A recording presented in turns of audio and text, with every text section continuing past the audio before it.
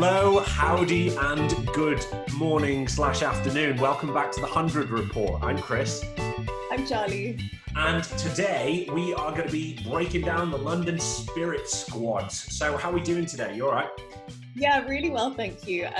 Looking forward to running through this London Spirit squad. I feel like they've only done a couple of changes actually, but I think change for the better.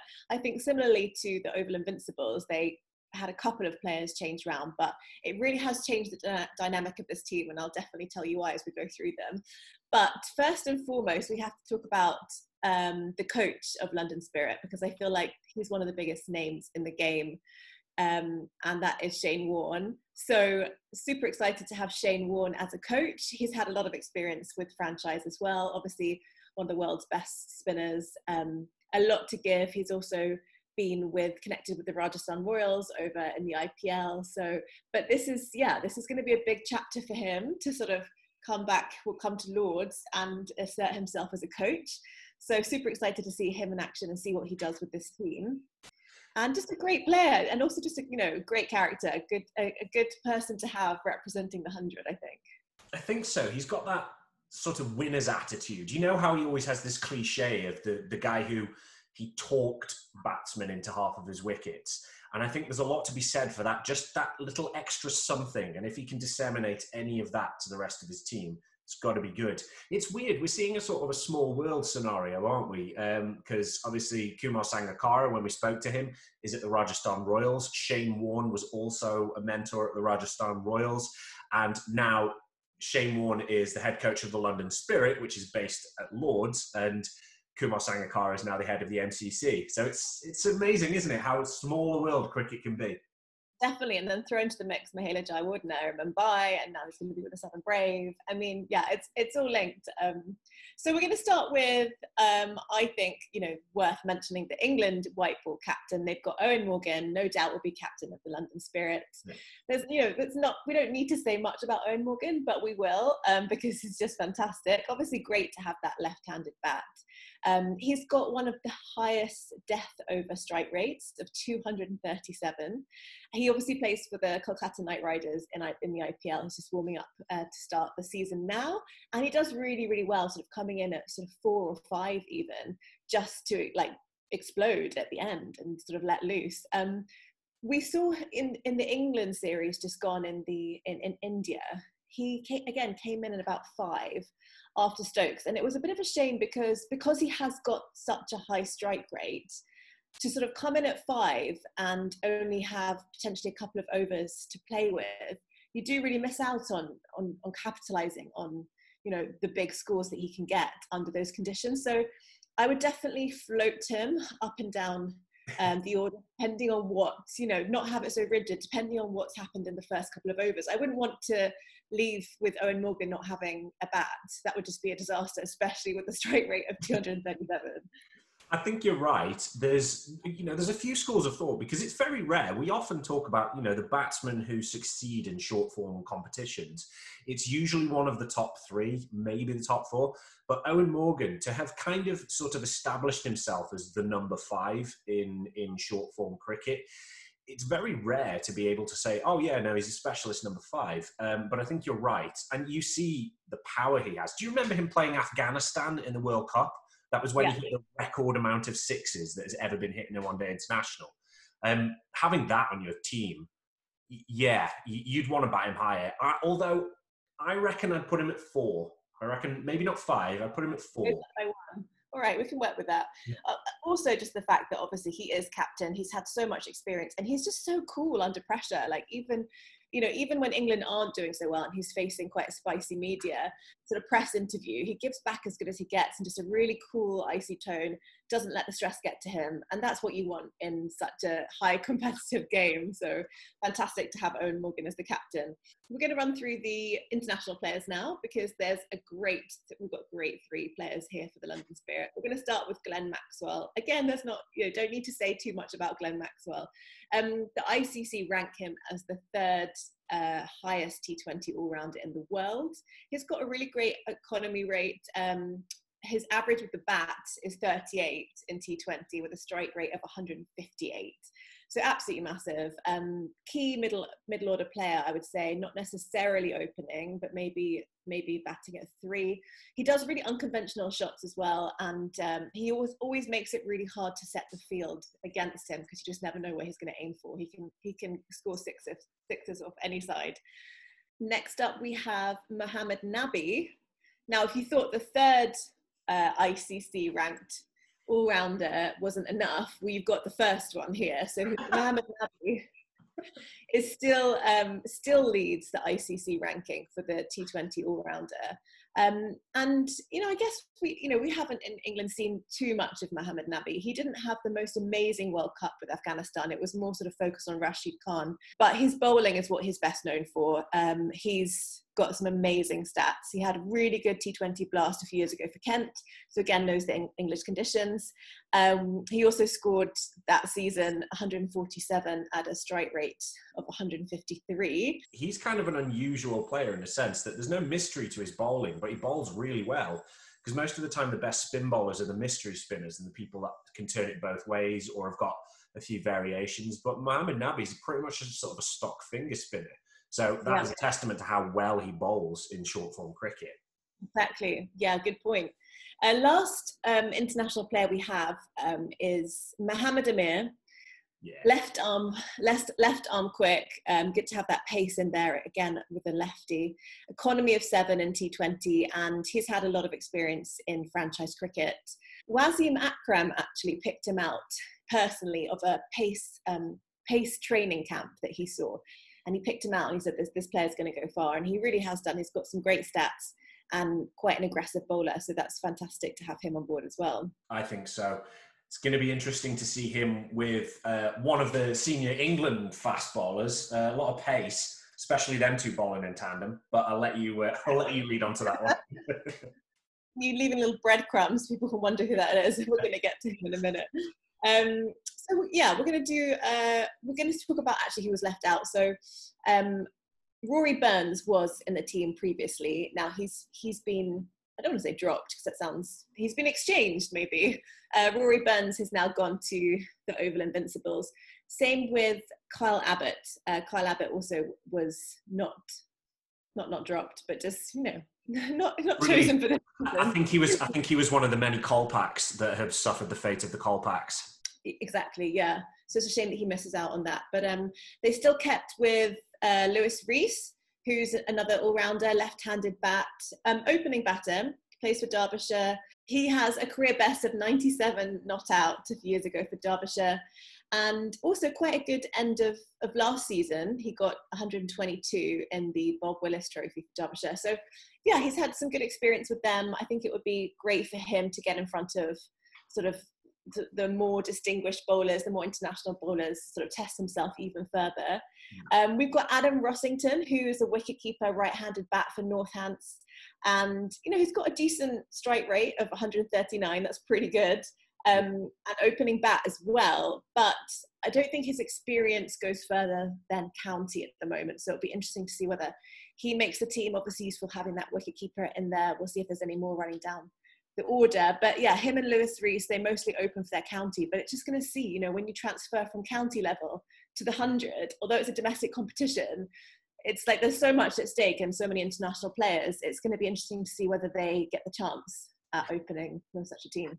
Yeah, we've discussed at length the importance of having a decent wicketkeeper, and I think ultimately that's why I was a bit sad that Ben Folkes is not there, because that the wicketkeeper is such a crucial role. And Adam Rossington is a fine wicketkeeper.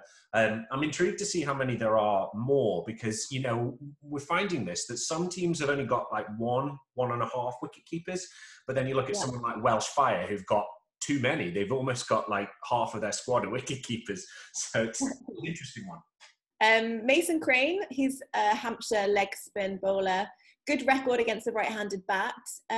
Not great stats again on international level, but his back injury didn't help him with that. He's been part of the England Lions squad, and he was also part of the tour party that went with England to Sri Lanka. So he's definitely on, being watched by the England camp quite regularly. it's quite sweet actually. So he says that the reason why he wanted to become a leg spinner growing up was that he was just, you know, fascinated by Shane Warne and absolutely like really respected him as a player.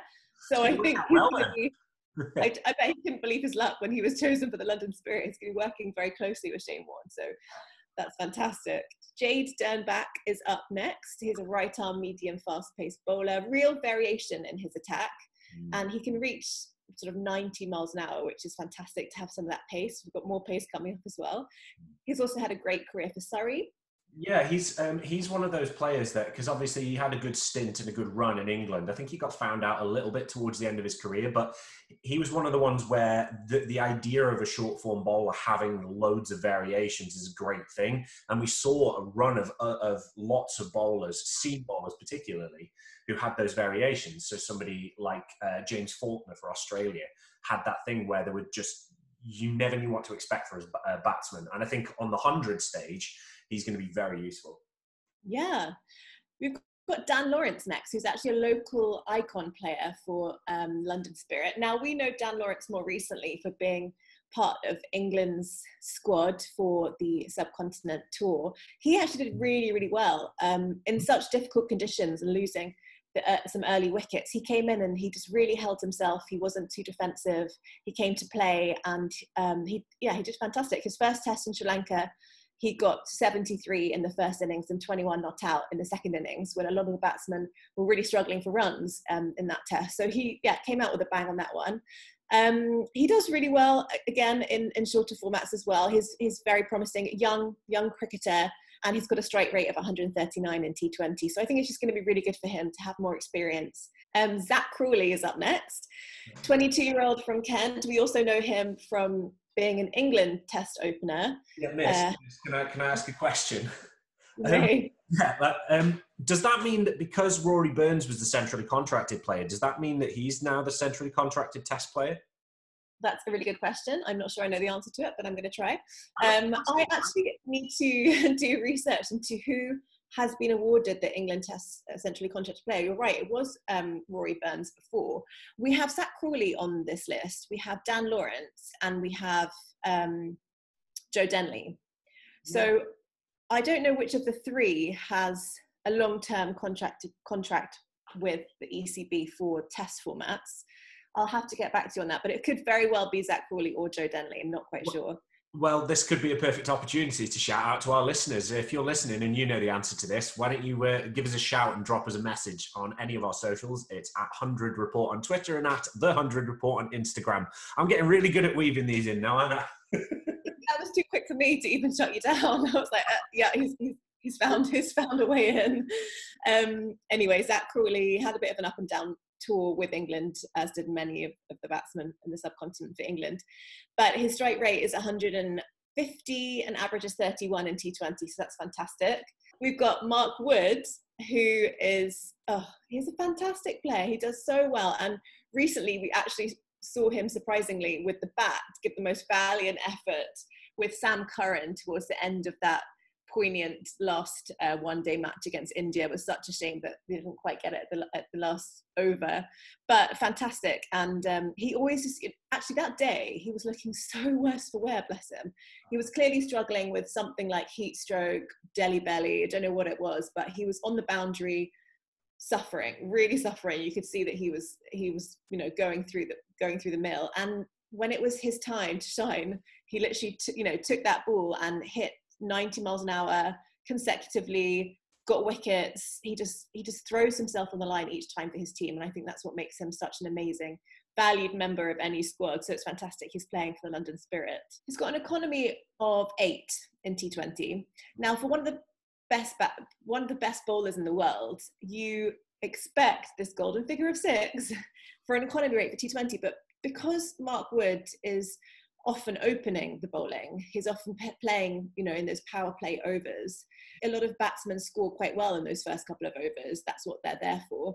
But he takes wickets. So although his economy rate is quite high, he takes those key wickets, and he may be a little bit expensive sometimes, but it's getting those wickets down as quickly as you can, sort of unhinge the rest of the lineup. So he really takes one for the team in that respect. So I think that's why you know, on paper you might think, economy of 8 isn't that great for T20, but the amount of wickets he gets, in his T20 international, he's played 15 matches and he's got 23 wickets.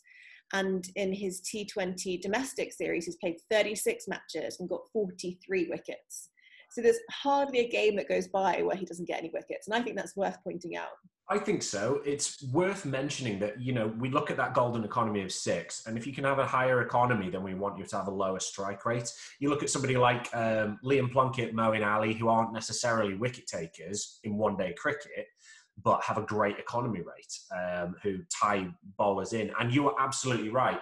A lot of this, it depends what period of play you are going to be utilised in, because we all know that there are certain bowlers that bowl right at the end, and that's kind of all they do. So, you know, someone like Chris Jordan for England or T Natarajan for India, they basically bowl at the end. You might get a couple of overs around, but that's what they're there to do. And definitely, Mark Wood opening, going to be great. Doesn't matter. He can go for 10 and over. I don't care, as long as he gets 3 wickets. We have Roelof van der Merwe next, an all-rounder from Somerset, right-handed bat, left-arm bowler. Yeah, he bats lower down the order. His bowling average is 17, and his economy is that golden figure of 6. That's fantastic. And Chris, you have a stat about him, which is regarding him playing for 2 different international teams? Oh, yeah. He's one of the few players who's played for 2 international teams. He played for South Africa. I don't think he's a Kolpak anymore. I think he's just naturalised in England. Also, he played for Holland. Is that right? Did he play for Holland? Yeah, I think that's right. I just put you on the spot there, but that is right. That's what I'd written down here, but you'd mentioned it before, so I thought you could lead with that. Next up, we've got Joe Denley, which could be the England centrally contracted player. I need to do my homework better next time. Plays for Kent. We can call him an all-rounder.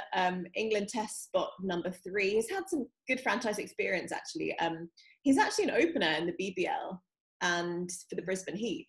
There are a few players who are on the internet, and certainly on Twitter in the interactions that I have, there are some players who people just love, and they have like a little fan group. At the moment, Rakeem Cornwall for the West Indies is getting quite a big fan group. But Joe Denley, I think, is probably the most internet-friendly person because, there's a hashtag called the Denley meme team. And there's it's this slew of players of Twitter followers and Twitter accounts who love Joe Denley, think it's a travesty he's not playing for England. And I mean, he is a very aesthetic batsman and is very good. And, you know, me and you have talked about whether he's fully transmitted what he does into the international game. But it feels like from their perspective, the Denley meme team I'm talking, that he's never really had that big, long, full run in international cricket. But shout out to the Denley meme team. You're right. And I think that it's funny because I personally, I don't want to speak for everyone, but I don't personally view Joe Denley as a white ball player for England. It's bizarre when actually he opens for the Brisbane Heat and his economy, his average in T20 is 27 and strike rate is 122. So he's more than capable. I guess with the white ball team in England, like where would you go? Joe Root can't even get in right now to the top. Alex Hales can't at the moment, but there's just so much going on at the top. I just don't see him getting in for a while. And plus, he's one of the more mature players as well. So yeah, it's a shame he hasn't been awarded more opportunity with that, because economy bowling rate for T20 is 7 as well. So he is a pretty decent all-rounder. Yeah. I'm sure he's going to prove himself in the 100, and maybe he does open, you never know. Someone else that we know that's really keen to get into that opening batsman position is Ravi Bopara. Now, he came to the London Spirit from Birmingham Phoenix. Mm-hmm. He's a batting all-rounder, but he's so good at batting in those death overs. He's quite a good finisher. His T20 average is 28, strike rate 121, and he had a really good start to this year's PSL before it had to pause. His last 2 matches, he got a 50 and a 58 not out. So he's also had T10 experience. He can either open or be in the middle order, but he's going to prove himself no matter what, because I know he was super keen to show himself for the T20 World Cup coming up for England. I think it's going to be slightly too late, even if you have an amazing 100, to sort of get in the squad now, because they're so strict with, this is our best side, we're going to be playing our best side already. He's also got an obscure stat that I think is just one of those weird ones, because obviously he played for England. He had a relatively short test career around 2009, 2010. He scored 300s, but 0 50s. To convert 50s to 100 every time, that's pretty great. The last player we've got on the list, and I'm so glad that the London Spirit picked him up after being released from the Oval Invincibles, is another Wood. We've got Chris Wood, who is a left arm, again, another lefty, medium fast-paced bowler. He's got really high action, and he's actually Hampshire's highest wicket taker in T20. So that's great. He's had so much experience with Hampshire, and a great option for joining Mark Wood in the with the new ball, or even using him for the death overs. Well, this seems quite pace heavy, and it seems like the spinners that they go for, they've obviously got Mason Crane, but they've also got a couple of all-round spin options in Joe Denley and Glenn Maxwell. But the pace seems to be the big thing. Perhaps that's the biggest contrast between London Spirit and the Oval Invincibles, given how close they are geographically to one another. It's a similar story in the women's squad, actually. There's a lot of pace, and obviously, due to biomechanics and stuff, female bowlers tend to be slower than the fastest male bowlers. But it's all about perspective. There's a couple of very rapid players who are in this team. But let's run through the squad before we get to that. So the coach is Trevor Griffin. He is the coach for Sydney Thunder down in the Big Bash League. So I think it's going to be great because there's already franchise experience. There's already a knowledge of how these franchise formats are going to work. So I think it's definitely going to help in terms of A, rotating the players, and B, making sure that the squad is utilised properly and you get some of the senior players helping to develop the less senior players, so to speak. The captain, not only do the men have Owen Morgan as their captain, the England one-day captain, the London Spirit have Heather Knight as the London Spirit captain. So you've got both of the England captains who are playing for London Spirit. Heather Knight, she's, again, is one of those sort of marquee names for English cricket. England captain. She took over from Charlotte Edwards in 2016. So she's been at the helm for 6 years. That's a hell of a lot of captaincy experience, and it's going to be working wonders for this team. She bowls off break and is a first drop batter, for those that don't know. She has basically led England into being one of the best teams in the world. And especially, we went to New Zealand, utterly dominated. Apart from one match, New Zealand won that one match, and that ended a 10-win streak for England. So I think that just shows the level of aptitude her captaincy has. Next up, we have Tammy Beaumont, so another England player. Who had a fantastic time in New Zealand, I think. She had an absolutely fantastic time in New Zealand. She scored, over all of the formats, scored 333 runs at an average of 55 and a half. And that was all against New Zealand. New Zealand are a very strong one-day team. That's amazing. Shame she didn't get much of a chance with the gloves, though. Yeah, that's what I thought as well. She is a wicketkeeper, but obviously Amy Jones is the wicketkeeper for England. It's a Bairstow Butler kind of situation, but I think Tammy Beaumont may keep wicket here. I think it depends, because we have somebody who's kind of more of a specialist wicketkeeper a little bit later down the squad. And I think it all depends on the makeup of the team and how it all gets shuffled in. But it's great to have that other option as a wicketkeeper. Tammy Beaumont, fantastic opening batsman. Obviously, she fared slightly better than her compatriot Danny Wyatt, who, as we know, is at the Southern Braves. But you look at that recent form going into this series, it's going to be great, especially from New Zealand that has sort of similar conditions to the UK. I'm very excited to see what Tammy Beaumont's capable of. But let's talk about the all-rounders. So as we're seeing, the men's squads are, if not complete, nearly complete. The women's squads, they vary from one to another. The two London squads are actually pretty complete. They're still missing just a couple of players here or there. They have two of their overseas players at the moment, and what a two. The first one, they have Deandra Dottin, West Indian all-rounder.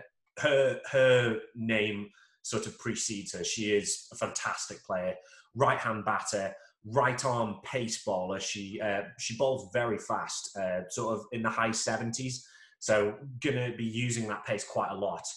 She is no stranger to winning either. In 2016, she was part of the West Indies World Cup winning side.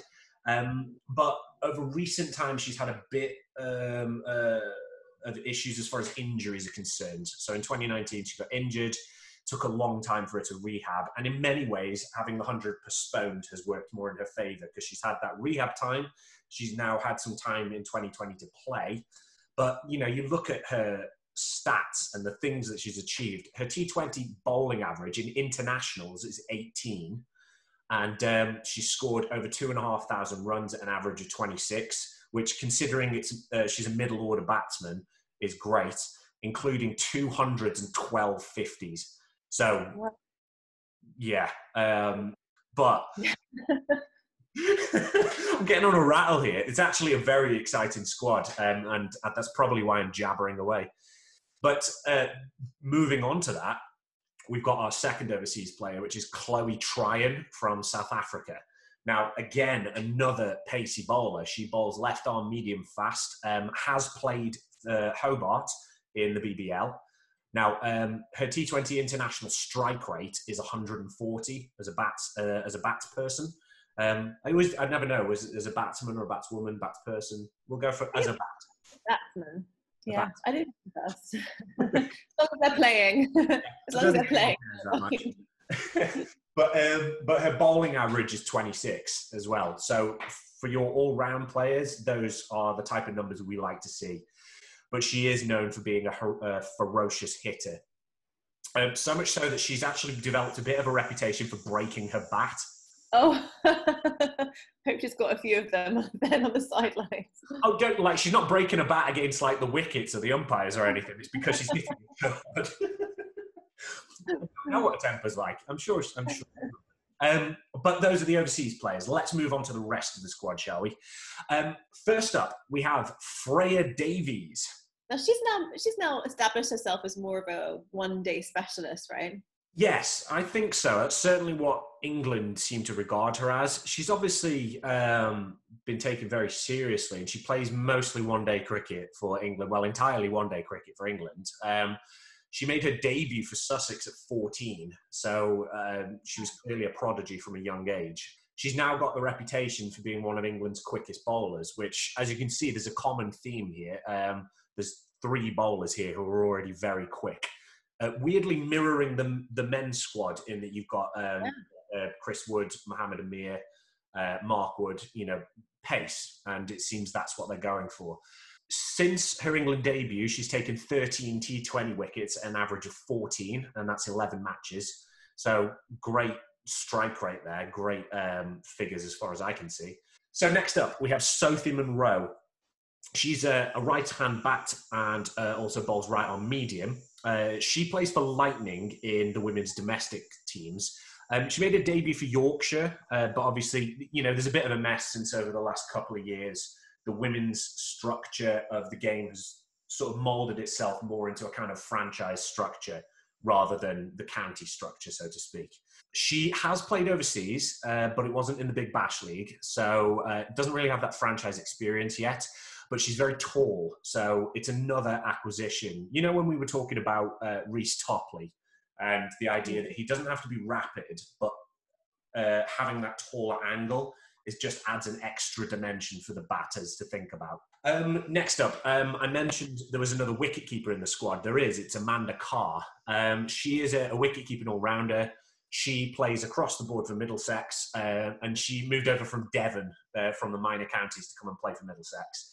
But last year, when they had the Rachel Hayhoe Flint trophy, she came over and she was a key role in Middlesex winning the 2018 county title. The best way of thinking of her, of what happened there, was that she was kind of like a transfer player.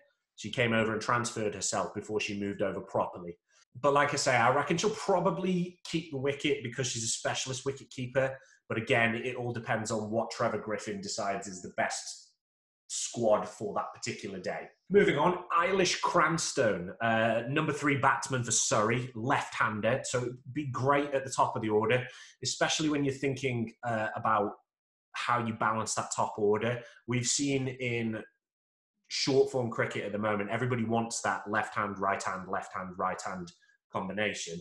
So you think having Heather Knight, Tammy Beaumont, Deandra Dottin in your top order, mixing it up with Eilish Cranstone and Chloe Tryon, and just to keep the bowlers guessing, because that's ultimately what we're after.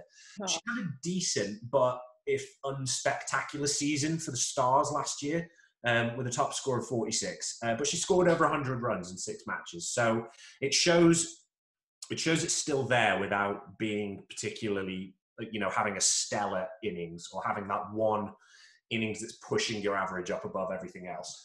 Next up, we have Naomi Datani. She's a left-arm medium bowler, all-rounder.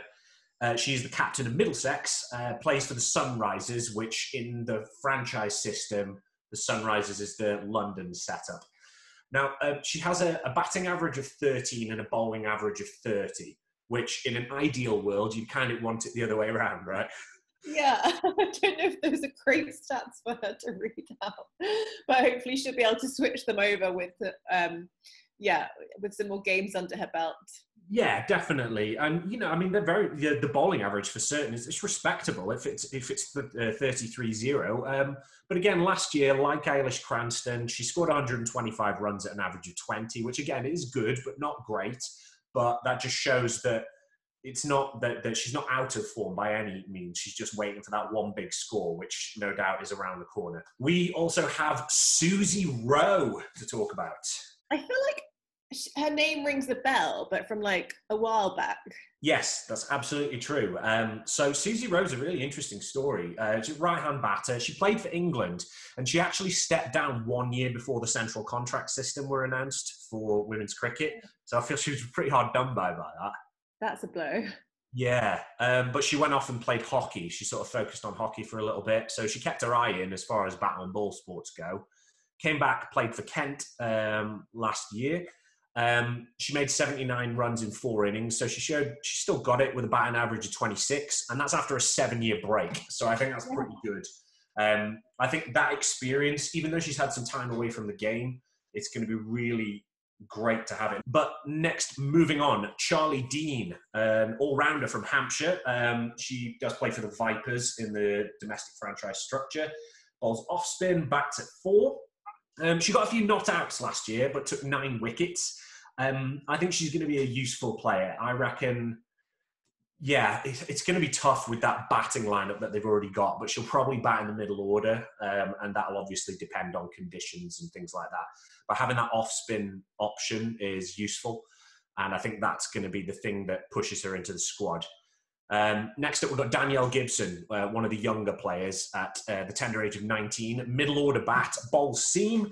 Now, she batted at 7 in the Rachel Hayhoe Flint Trophy, but in T20, she's used more as a bowling option. So I reckon if she's getting in the squad, she's going to be getting in as a bowler. And then last but not least, we have Hannah Jones, an all-rounder who was the Surrey captain, who obviously got replaced by Tash Farrant. She's also a level 2 qualified coach, if anybody wants to know about that. I see her in the lower middle order. The biggest thing that I found, and again, we've harped on about this before, it's this idea that major outlets are not reporting on the women's game properly. So Hannah Jones is somebody who gets mistaken for another Hannah Jones who plays up in Lancashire. And again, it makes a lot of things quite difficult, especially, from our point of view in terms of researching, which, that's not really that much of an issue because it's part of our job to find out who these people are. But in terms of promoting them as a player, it's not great. And I think that it really needs looking at.